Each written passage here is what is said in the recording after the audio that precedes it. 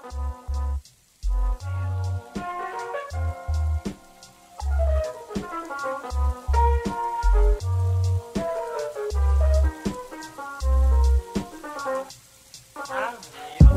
what's up, everybody? This week, I'm talking with Dr. Aaron Hines from the University of Kentucky about his work teaching audio engineering and as a professional tubist. And for anybody who went to Bowling Green State University in the mid-2000s to late 2000s, you will agree that this week's episode is Falcon Awesome. This is episode 69 of Untenured Tracks.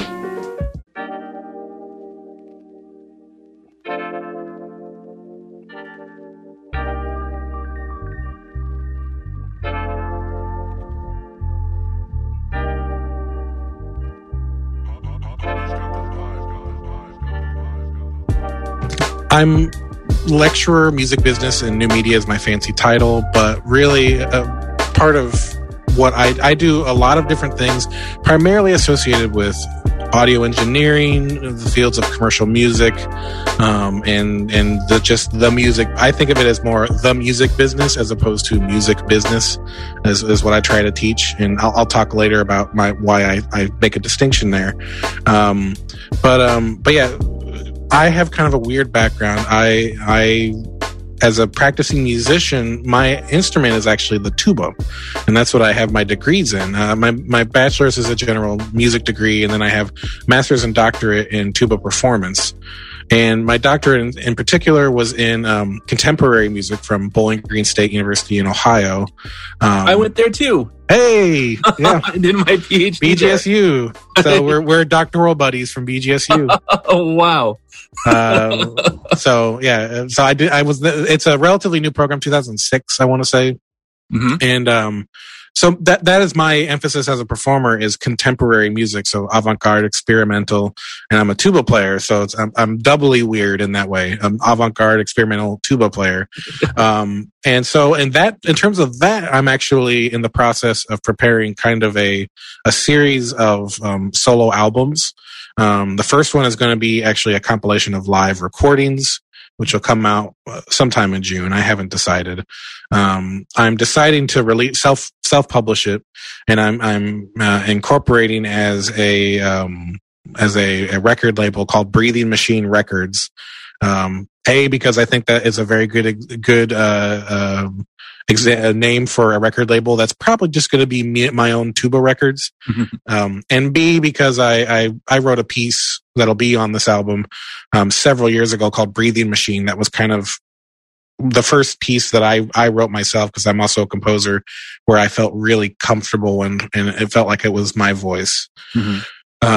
But yeah, that's the first project I'm doing this summer, is releasing an album of solo live stuff. I'm only going to print 100 CDs because not many people are going to buy it, and that's okay. I'm making it because I want some people out there will listen to it that never have, and that will make me happy, and I think that's good for the music community. We will, if you want, we can delay the release of this to line up with your album release. And I haven't figured out a date yet, so don't worry about it. Your tracks bump. Well, one of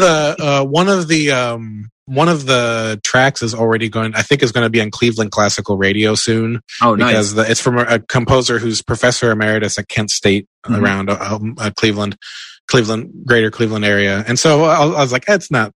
I've played these things before live, so it's not as big of a deal. But yeah, that's going to lead into. I've recorded a handful of things for these other CD projects. It's a series that I'm calling New Music for Tuba, and it's going to be by volume. So this first one's volume 1. The title is Berserker, which is the name of one of the pieces on there. And that piece is actually written by one of my very best friends, the guy who was my best man at my wedding, Hongda Chin. He teaches composition at Western Illinois University, a brilliant composer. The second CD is going to be called Colossus, again after a piece on that CD, and then I haven't thought of the name for the third one yet. So that's kind of where I'm going with that side of me as a musician. What I actually teach and what I tend to do day to day is the world of audio engineering, and in terms of projects, things that I'm doing right now, a lot of them have to do with the way that I teach audio engineering as opposed to what I'm doing with audio engineering. I am going to record again a solo tuba of CD of another good friend of mine, Dr. Daniel Rowland, up at University of Wisconsin Platteville. I'm doing, but that's next spring. And most people aren't recording CDs right now because most people aren't doing music stuff. Period. Although we're getting back to a better world with that.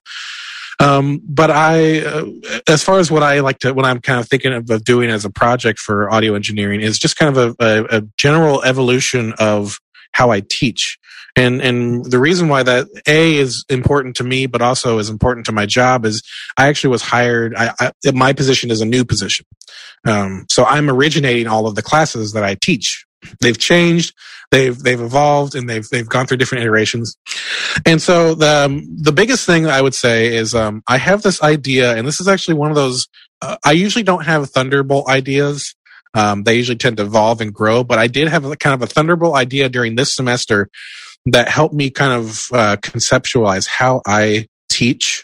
How I can teach specifically audio mixing, multi-track mixing, which is when you take multiple tracks of a performance and mix them together. And it actually is a visual analogy, and it has to do with because I love photography. I'm not a good photographer, but I like doing it. And my dad still does it is trained as a fine arts photographer. So a lot of what he learned has filtered through to me through osmosis. And in photography, they often talk about good photographs having a foreground, middle ground, and background. Mm-hmm.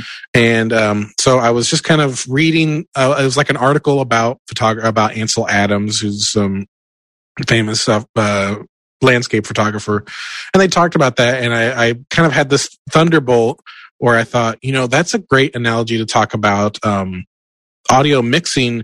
One of the problems that you hear with student mixes, and just not bad, I don't like negative terms, with insufficiently formed mixes, let's say that, is that there's no depth. And depth can come in many flavors. They can come with in terms of placement of the instruments in the stereo field, all the way you layer these instruments, all these different things.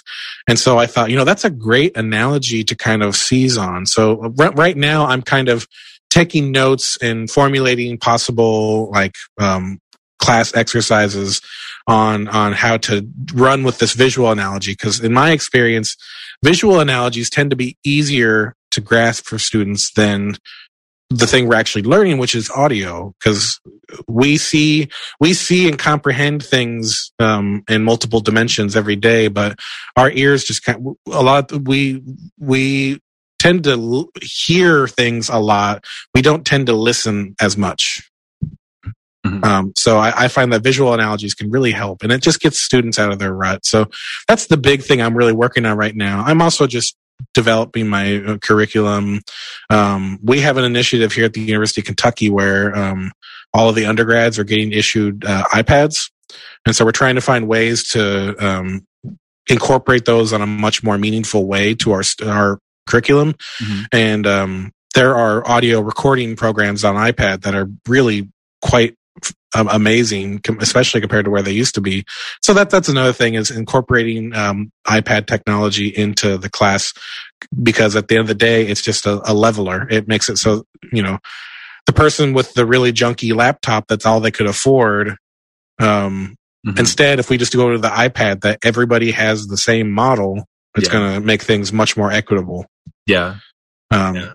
So that's kind of, that's in a nutshell, my one side of my brain that is playing the tuba and making weird noises. That's where I'm going with that. And then the other side is much more focused on my pedagogical concerns. I think you landed on the title for this interview, playing the tuba and making weird noises. that would be great, because that's my tuba personality. Like I think of it is, it's all the same. It's just me. But I like doing that, and that's not what I do for a living, partly because nobody would pay me to do that for a living. And that's okay. I'm okay with that. I'm still going to make weird sounds, but I also like I'm also like, I love audio engineering in all forms, and I love teaching. So, hey, I'll do that for a living. And then on the side, on my weekend gig, I'm putting air quotes, around that. I'll make weird sounds with a metal tube. I have to say too, the track names for your album are pretty metal. I don't know that people would expect that from a tuba. Mm-hmm. But what got you interested in the tuba to begin with? So I like a lot of people that were interested in music. I started in 5th grade. I wanted to be a percussionist, so I took 2 years of piano lessons, which were torturous. The piano teacher was great. I was just a bad student.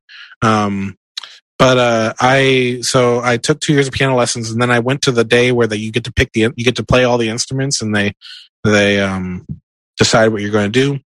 And at that time, the brother right above me was in high school, and he was getting into high school, and I was in 5th grade.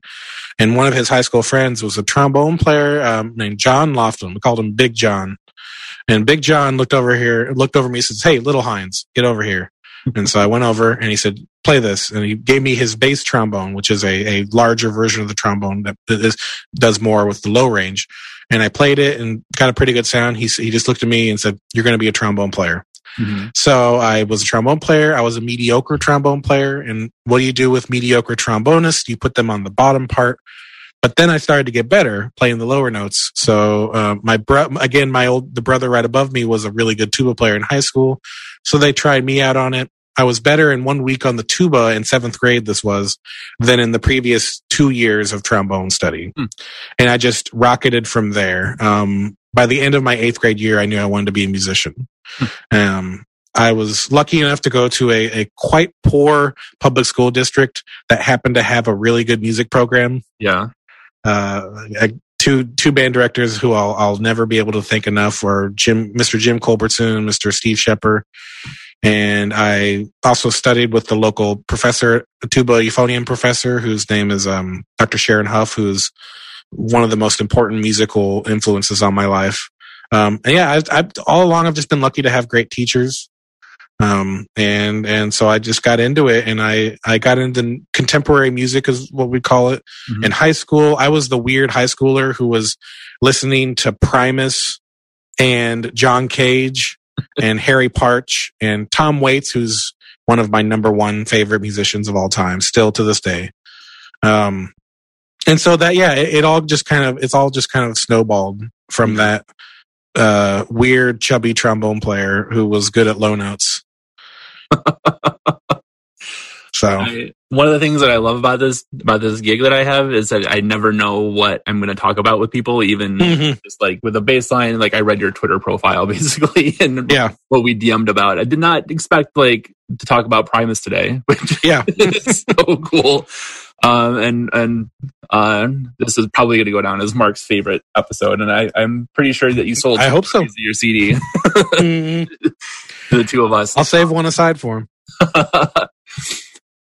So you had mentioned before that you differentiate between the music business and music business. Could you talk a little bit about that? Yeah. So that's as essence, that is something that it's a framework I tend to use for myself in my own thinking, but I try to differentiate between that because very often I think, music business is, when I think music business, I think all of the thousands of, YouTube channels of people saying, do this one thing to make $5 million a year, which often leave out all of the steps that they never tell you about, such as like, oh, just so you know, my dad is a film producer in Hollywood, and he gave me 4.9 million of that 5 million to start with, and just things like that. And so when I think music business, capital M, capital B, that's what, sometimes I think of that, even though it's a bad way to think about it. Whereas the music business, I think, encompasses the totality of what it is to be a musician, which right now, to give an example, I think if you want to be successful in the music business, as opposed to capital M, capital B music business, you need to what? You need to be able to record stuff onto your computer. You need to be able to do live streams. You need to be able to diversify in terms of, merchandising and things like that. And you need to be able to do all these different internet connected things.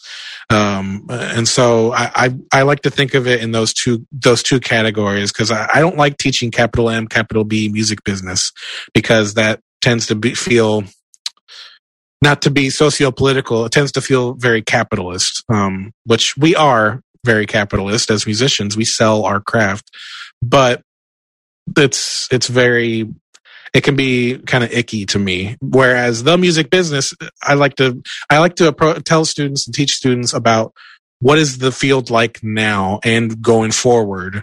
How do you need to adapt to that if you want to make a living in this? And it also encompasses such, super fun topics as, will you be able to make a full-time living just being a musician? Which also, I am always quick, whenever I have that conversation with students, I'm always quick to add, do you need to make a full-time living in music to be a good musician? And obviously the answer is that is not at all. Yeah. But yeah, that's where I kind of come from in my thinking, is the way I say I like to teach the music business in my job here. Yeah. So in a previous episode of this podcast, we spoke with a guy who studies how exploitative the music is. And his work was focusing on shows like American Idol. Yeah. Do you mind me asking who that is? David Ardetti. I might be mispronouncing his name. Mark, we are going to go through it. Yeah. Maybe I'm terrible. I'm terrible with names. Me too. It's gotten worse in the pandemic. Pandemic brain has fried that. So David, I apologize if I pronounced your name wrong. It came out, I think, in December. He just had a second book come out on streaming culture. Yeah. Yeah. Which I was going to listen to some of your podcasts this last week to prepare. But on top of that, I've been extremely busy with work. Also, I closed on a house yesterday. So I'm a little, my mind's a little elsewhere. Although it's much more focused right now that the process is actually done. Yeah. So no closing stresses. No, I don't fault you at all. Yeah. There is no expectation of any prep work for this. Mm-hmm. It's interesting. I am also a screenwriter. I am in the process of finishing up an MFA, and hearing like what you're talking about with the music business is very similar to what happens in like screenwriting circles, right? With people are so desperate to get into a writing room somewhere, and there are so many like screenwriting competitions that are borderline predatory.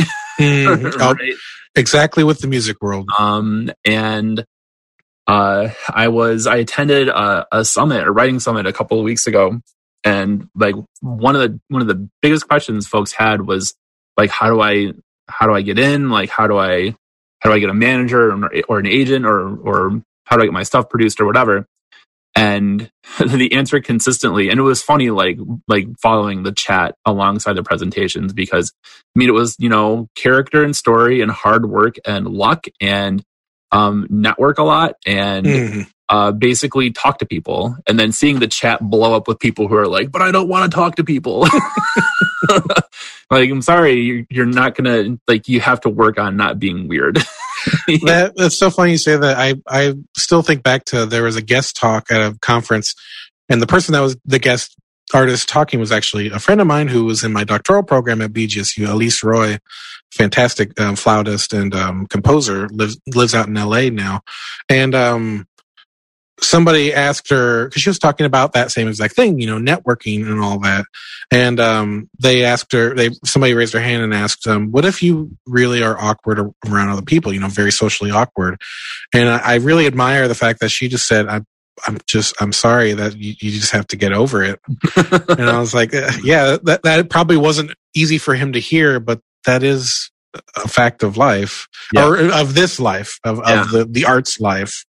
Is and I mean, you can still be socially awkward, just learn and develop ways to work around it, because I'm not socially comfortable all the time. But I learned how to make it better.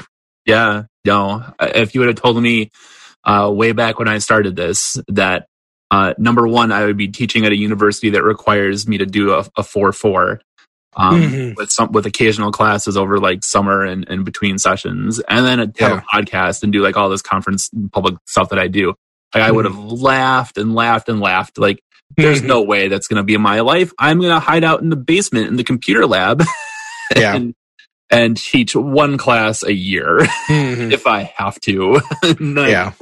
And then things changed. And so, you learn how to recognize your weirdness and to shove it away. There's plenty of weird people in the music industry. But sure. You just have to learn how to not be weird in an offensive way. Which is completely doable. Again, I'm a weird guy, but I learned how to not be offensively weird. And even more so these days, it's more just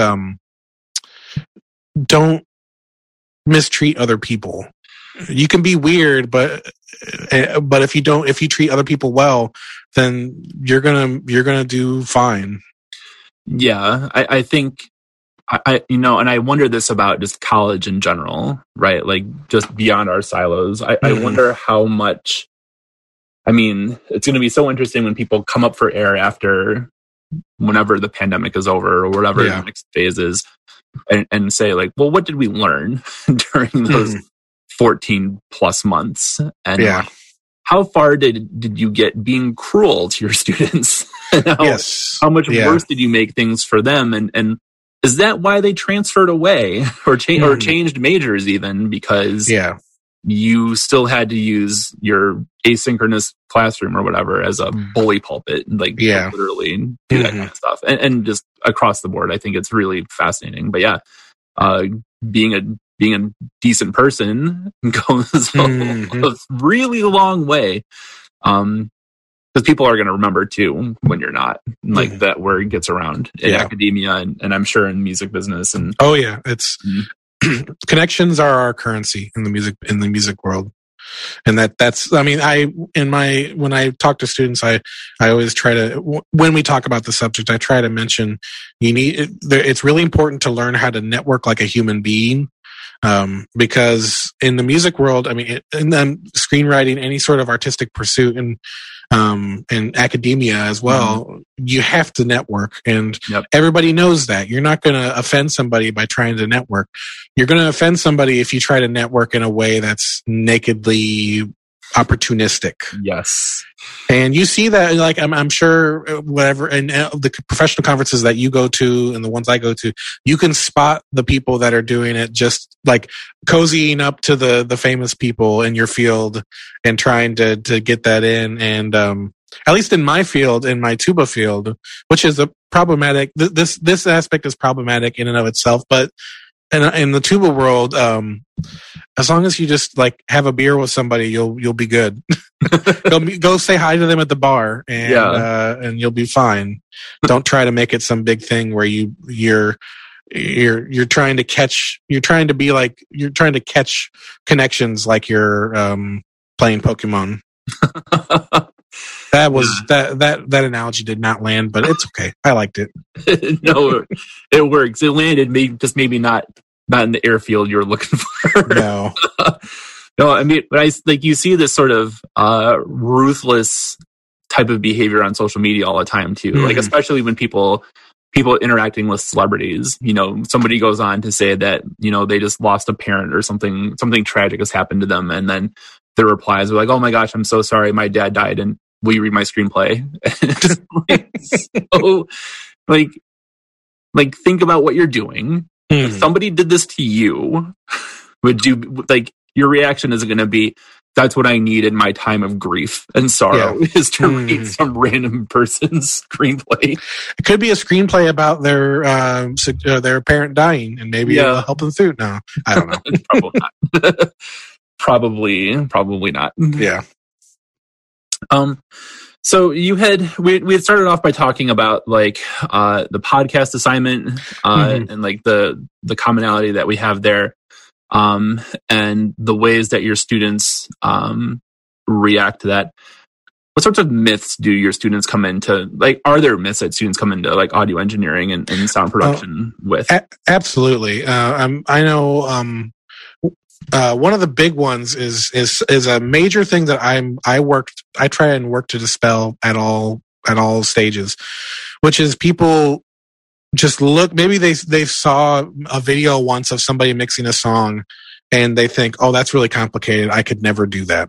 Mm-hmm. That's the big one. And I mean, there's a reason why my introductory class has no prerequisites and it's open to everybody in the entire university. Mm-hmm. That's by choice, because I think anybody that's willing to put in the work can at least get a good understanding of how audio engineering works. Mm-hmm. Will they become a millionaire, hotshot mixer? Maybe, but probably not, mm-hmm. Because that relies on a whole lot of other things beyond just being able to mix music well. But that doesn't matter, because being able to, maybe record that song idea you have, or, mix your buddy's demo or do stuff like that, it can be just really rewarding. And it's a rewarding thing that more people can do than they often think, if that makes sense. Like, people, they just think it's too complicated. So, of course I can't do that. That's nonsense. In fact, some of the best students I've had great students. I've had some amazing students, and I'm lucky enough to be at a sizable school, so that I tend to get people from across, the entire spectrum. Like last year, I had a student who was a scholarship, I believe, shot putter for the field team, track and field team, who also produced his own beats. And there's a big YouTube DJ named Kenny Beats who has like a weekly competition. That's a pretty big deal in that world. And my student won it one week. Wow. And got like some prizes and all this stuff. Nice. And so that was the champion shot, or the hopefully a champion. I hope he is. But that was our scholarship shot putter that just took my class because he likes audio. Actually took 2 of my classes. Nice. And so that's the biggest one. I think the other one is just you need to have a ton of money to do this. Mm-hmm.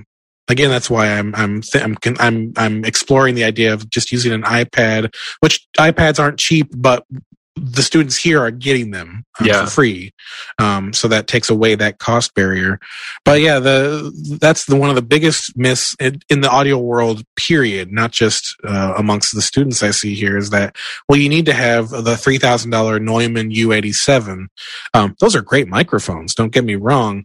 But to kind of put it in perspective, every class I talk about, I make sure and demonstrate, show them some albums that I know were recorded on cheap equipment. Like, Sufjan Stevens' first album, Michigan, was largely recorded with a pair of the microphone I'm speaking into right now, which is a Shure SM58, $99 new. You could find the used one for probably $60. And the music was great, and the technique was pretty good, not great, but okay. Then the magic happened with, they sent it to a mastering engineer and so on and so forth. But at that base level, you don't need a ton of money to capture and create good music. Mm-hmm. And so that's a major thing that I try to find ways to demonstrate that for them, that affordable doesn't mean bad. Yeah. So correct me if I'm wrong, but it sounds like one of the things that you are maybe as like a core part of your teaching philosophy, and probably definitely like a core in your classes, is that, like you said, you can become a multimillionaire doing this, but probably not. So that means that, we're learning about just the inherent value in creating art for art's sake. Exactly. Part of that comes from my background as a practicing musician, which is I play stuff that is fairly obscure and very experimental, and not everybody's going to like, but I have a whole lot of fun doing it. And when the people that I do connect with, it's a great feeling, a fantastic feeling. And so, I try to teach so that they take away something that they can use to just enrich their lives. Mm-hmm. And again, that's why my intro class has no prerequisites. I basically say, as a prerequisite, needs to be somewhat handy with a computing device.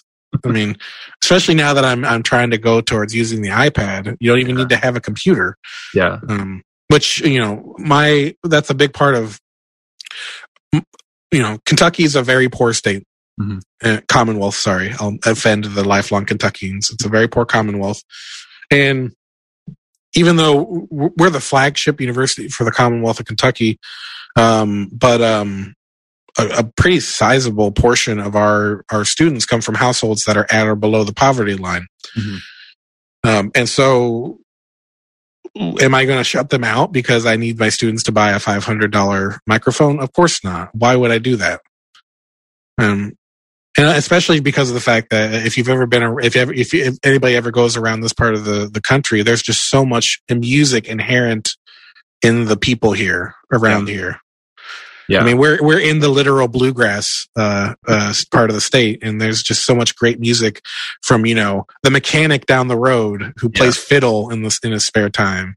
Yeah. So that's a big part of it too. But really it's just, they're not learning audio engineering. I mean, my classes are electives. They're not learning audio engineering and about the music business to get their degree. Although someday someday in the future, I'd like to have some sort of degree, but that's a long ways away, as I'm sure you are. You and most of your listeners are aware of that whole deal. But no, they're learning it because they're interested and they want to make music. Mm-hmm. And that's the goal. So how hard is it to get them, or at least the students who maybe are skeptical of the idea of just art for art's sake? Like, what is that journey like for them? And what's it like for you trying to make those breakthroughs? For most students, it's actually not that hard because, again, they're coming from a position of, I've always just done this for fun. Mm-hmm. And so for those students, it's not that hard. The place where it can be a little tricky are people who do want to do it because they enjoy it, but also have that other idea of well, I want to make this my living. You can do that, certainly. But increasingly with every year that passes, it's going to be less about being good at one thing and more about being good at many things that are being good at the whole constellation of skills that is audio engineering. Because it's not just, I'm just going to make hit records. Probably not, but if you enjoy audio engineering and you're recording a bad album, you're still going to have some fun because you're audio engineering. And if you don't have fun actually engineering it, maybe that'll be the job, the part of the job that you do where the fun is the paycheck you get at the end of the day. But yeah, so that's where things get tricky. And it usually is a process of just kind of talking to them about, there are some really good statistics out there that talk about the likelihood of getting these types of jobs. I've been, again, another thing that comes from my tuba background, there are no tuba jobs. There are an ever dwindling number every single year. And so, that's part of what inspired me to get into the audio world, get back into it really, because I've been doing audio stuff since I was in high school. I mean, when I was a freshman in high school, I used hopefully they don't get mad at me, a cracked copy of Cubase SX3. And I recorded some sounds of a broken organ in the basement of the church that my family went to. And then I manipulated those into an electroacoustic ambient little thing and called it my first album, which I wish I still had. That's a big thing. I can tell everybody, save everything. Yeah. I also tell my students that, save everything, because someday you're going to want to go, man, I'd like to hear that terrible rap I did in my sophomore year. And you're going to treasure it. Yeah. Save it in multiple places, too, right? Not just your Google Drive or wherever. Yeah, that's on a hard drive on my parents' old computer in a somewhere in a landfill in central Illinois. So not completely lost. No, I could theoretically find it. One day, archaeologists will marvel, and they'll go, "Man, this kid did not know how to use EQ." Was this cracked? Mm-hmm. So one of the things that I want to do more on this podcast is have folks talk about what what the public should know or take away or understand about your work. And like we've talked about that a little bit, right? Like value of art for art's sake and all of that, right? But as you kind of walk these parallel lines, but really like having feet in two different worlds between being a professional musician and making your own work, and then also teaching audio engineering. Like, what do you want people out in the public, if somebody just stumbled upon this with whatever goofy title we give it? Yeah. Like, what would you want them to know? Well, there's two things, and I've been kind of running this in the background processing part of my brain during this podcast, or while we're talking.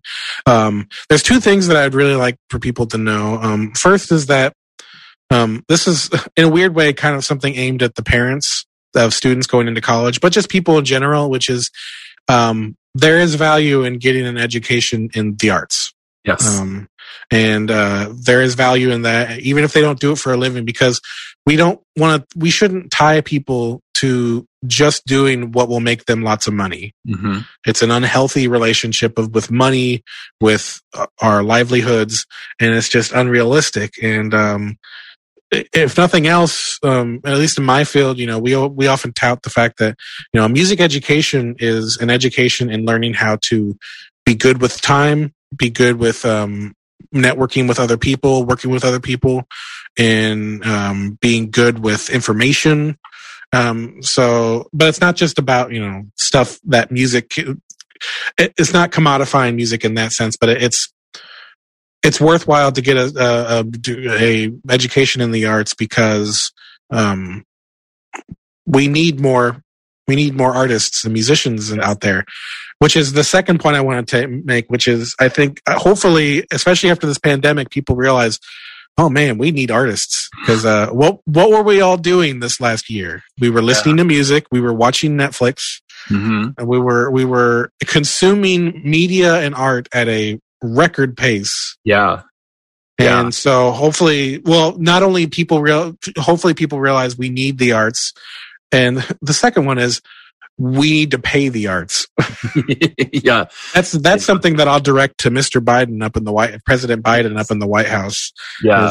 And everybody else in Congress. If you can do one thing good, there's many other things ahead of the list of doing good things. But when you get through the things that you should be doing, throw in some money for the arts. Yeah, find ways to support independent artists across the board, right? I mean, not just the folks who are getting their stuff streamed or who are writing music for streaming stuff on big platforms, but finding folks who are just putting small stuff out into the world just to have it out there. And like, that's really cool and really gutsy. I got to go to a couple of film festivals that I never would have been able to do. I got to go to them virtually. And they were like probably two of the best weekends of my life. Just sitting at home, talking to people who were also like watching these movies, and like all of the short films I watched. It was really, really incredible. Like I'm really hoping that hopefully it's next month, it should be online again. There's one thing that I remember from early on that I hope in the pandemic that I hope stays, because I actually really love the big like live, quote unquote, live shows that bands are doing. They're really well, a lot of them are really well produced. They just there was just a 3-week run with the Decemberists that did like a 20th anniversary series of shows. John Darnielle of the Mountain Goats, who's one of my absolute favorite musicians, period. He's been doing some fantastic shows inside a studio, which I like, A, because I like his music, and B, because I'm a recording nerd and I love looking at how those sessions were recorded and analyzing them. But so those I hope continue as well, but it's only the big bands that are going to be able to do that. The thing that I equally hope continues, which is continuing in places like Twitch and Bandcamp Live and all these other places, are just the people just like playing from their bedrooms. This is another big musician who could afford to get, big and better equipment. But the early on in the pandemic, Ben Gibbard of Death Cab for Cutie did a bunch of live streams that were just like in his music room. Then the sound wasn't great, but it was just him with a guitar and a piano. And that's the type of thing that I really hope continues, because that can reach places, not everybody can has the time or the wherewithal to go to these live shows. Yeah. Billy Joe Armstrong from Green Day was doing those in the pandemic too. And that was really cool. I don't know why I stopped watching those, just kind of fell off. I think everybody kind of just I think we're all in a perpetual state of media overload. Yeah, my sense of time has been completely destroyed by this. Oh yeah, during earlier this spring, I reached a point where it was after I was lucky enough to get the 2 shots pretty early on through my university, which was great. We actually turned our football field into a giant vaccination clinic, which was pretty cool. Good job. I was getting my shots while I was looking out at the 50-yard line. Nice. Because of that, I was able to go to my office on campus more often and just be around campus. And I reached a point where I was like, okay, I have to stop working at home when I can, because the barriers collapsed. Yep. Oh yeah. No. And I'm one of those people whose anxiety has allowed me to convince myself that I'm the cause of the pandemic, because I had everything going great right before it started. I had finished physical therapy for my back. I was running again. The MFA stuff was going well at the time. It was an MA that was going great. Everything fine. And then the universe was like, actually, you don't get to be happy. Yeah. Oh yeah, like that. The days of trying to grade while my daughter is doing virtual first grade, just the worst. Yeah. It's so we got ourselves through it in part through we have 3 cats, and we have 3 cats now. We got a 3rd cat because I was like, well, I'm going to be this last June, because I was like, I'm home all day, so I can take care of a kitten. Yeah, we did the same thing. That gave me something to do. The beagle that we adopted, my wife and I adopted when we moved to Perrysburg, Ohio, where we lived when I started my PhD at Bowling Green. Our first dog passed away this past June, and that also contributed to pandemic brain. And so we're like, well, we've had 2 dogs for a long time, and I'm like, it's not fair to the other dog to look at her as like a time bomb. So let's get some more dogs. And now we have 3 dogs here, and it's ridiculous. Yeah, it's challenging. Luckily, we just got the new house, so we're finally able to move out of apartment living, and so they'll have more room to spread and not bother each other and us. Yeah. Oh yeah. That jump from apartment life to home life, you're gonna love it. Just having room to breathe. I'm gonna the one of the biggest things I'm looking forward to is whenever I practice. I can practice tuba at home, but I feel so bad for neighbors that I always use what's called a practice mute. I think it's somewhere in my office back there. But the one I have doesn't fit my instrument very well. So it kind of works, but it's kind of terrible. But now and we're like on the corner too. So I can just play away. And I also play bass and guitar, especially bass, but mainly bass as the string instruments go. And so I can turn my amp up and and actually play instead of keeping it in headphones, which is going to be just a thrill. That's awesome. Your neighbors are going to be so happy to watch you. Yeah. Have no problem getting people to help load up the truck, right? Fighting to carry the tuba out. Yep. Oh no, I keep that on campus. I don't even take it home anymore. I only practice on campus for that. Okay. I also because I can't stop playing instruments. I also play bass trombone, which is a relic of the fact that I started on trombone. And that one has a really good practice mute, so that one I can practice at home. But they're probably going to be excited to not hear the acoustic guitar anymore. Because I'm also bad at it, so they have to hear me playing bad chords all the time. And it's okay to be bad at it. Yes, it is. I don't care. I like playing it. It's fun. That's awesome, Aaron. Well, I've taken up a lot of your time this afternoon. Okay, yeah, it was great to talk with you. I look forward to. I specifically added your podcast to my subscriptions, and so it's been populated in there. So now, once I get through this week and I have time, I'm going to start listening. I'm going to listen through your episodes. Nice, yeah. And it's great to meet another BG alum. Yeah. Oh, yeah. When were you there? 13 to tech. Well, my degree program is 4 years residence. So I was there from 13 to 17. And then I got it in the summer of 2019. Because I went from there to, I worked 2 years in Nebraska at a staff engineering position at a school there. And then I came here to Kentucky. But yeah, 13 to 17. My wife got her undergrad together there, and we met in Bowling Green at a yoga studio, which is nice. Well, Match.com/yoga studio. We saw each other on Match.com and recognized each other from the yoga studio. And then that was like our thing was yoga. But yeah, she's a Toledo native, so I'm going to tell her she's going to be happy that Northwest Ohio. Yeah, my wife and I grew up in Southeast Michigan, maybe like 45 minutes from Toledo. So essentially the same thing. Basically, yeah. On the other side. Yeah, and living in rural Pennsylvania now. Like when I was there, Toledo was just kind of like Toledo, right? Like there's no knock against Toledo, but they know it. They know it. Now driving back and going over the river, going over the Maumee, it's like going through Paris. I swear.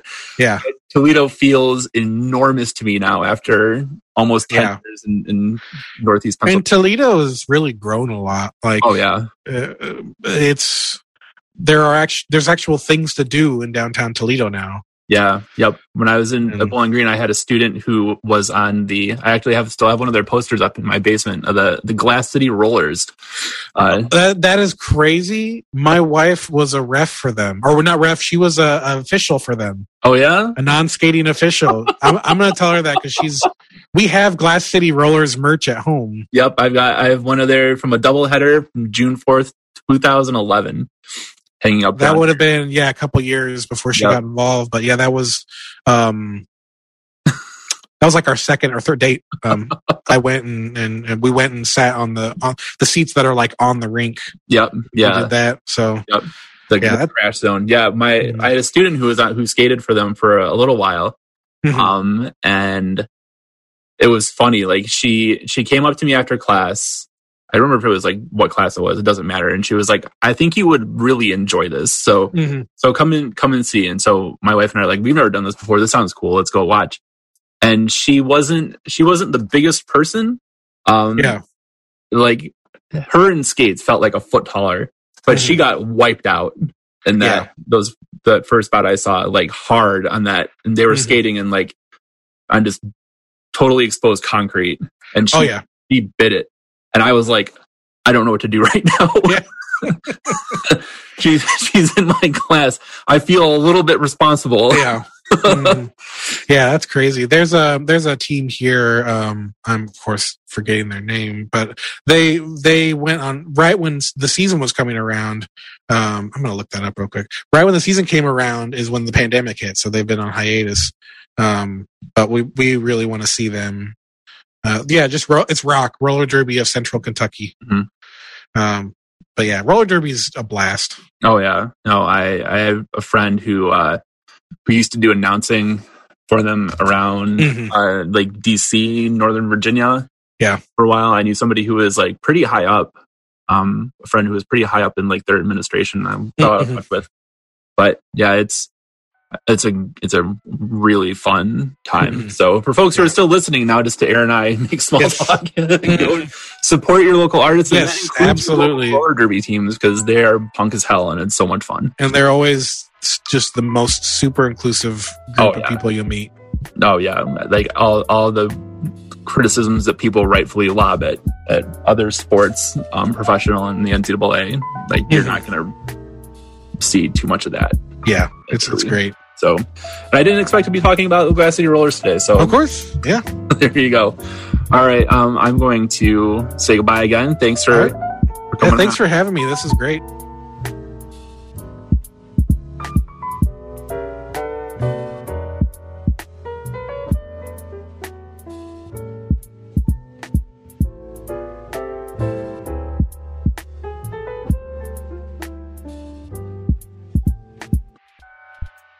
Hey, Andy Wilczak again. So, I hope you enjoyed this week's show as much as we enjoyed putting it together. If you did, we would really appreciate it if you left us positive reviews, 5-star ratings on iTunes and all of the other podcast places that you can do this stuff. And more importantly, this show thrives on word of mouth. So we are doing this completely through social media. All of the guests that we've had are people that I found on Twitter. So if you are untenured and you are in any kind of academic discipline, or you have an advanced degree and are working out in the field, and you want an opportunity to come on the show and hype your stuff, please reach out. You can follow us on Twitter at UntenuredTracks, or me at Hey Dr. Will. That's HEYDRWIL. Please send me a message on one or both accounts, and we will book you on the show. It doesn't matter what your discipline is. I know that a lot of our previous interviews have been sociology and criminology based because that's my background, but I am open to anybody. So again, please rate and review the show. Tell your friends, tell your people about this, and I'll see you next week. Bye.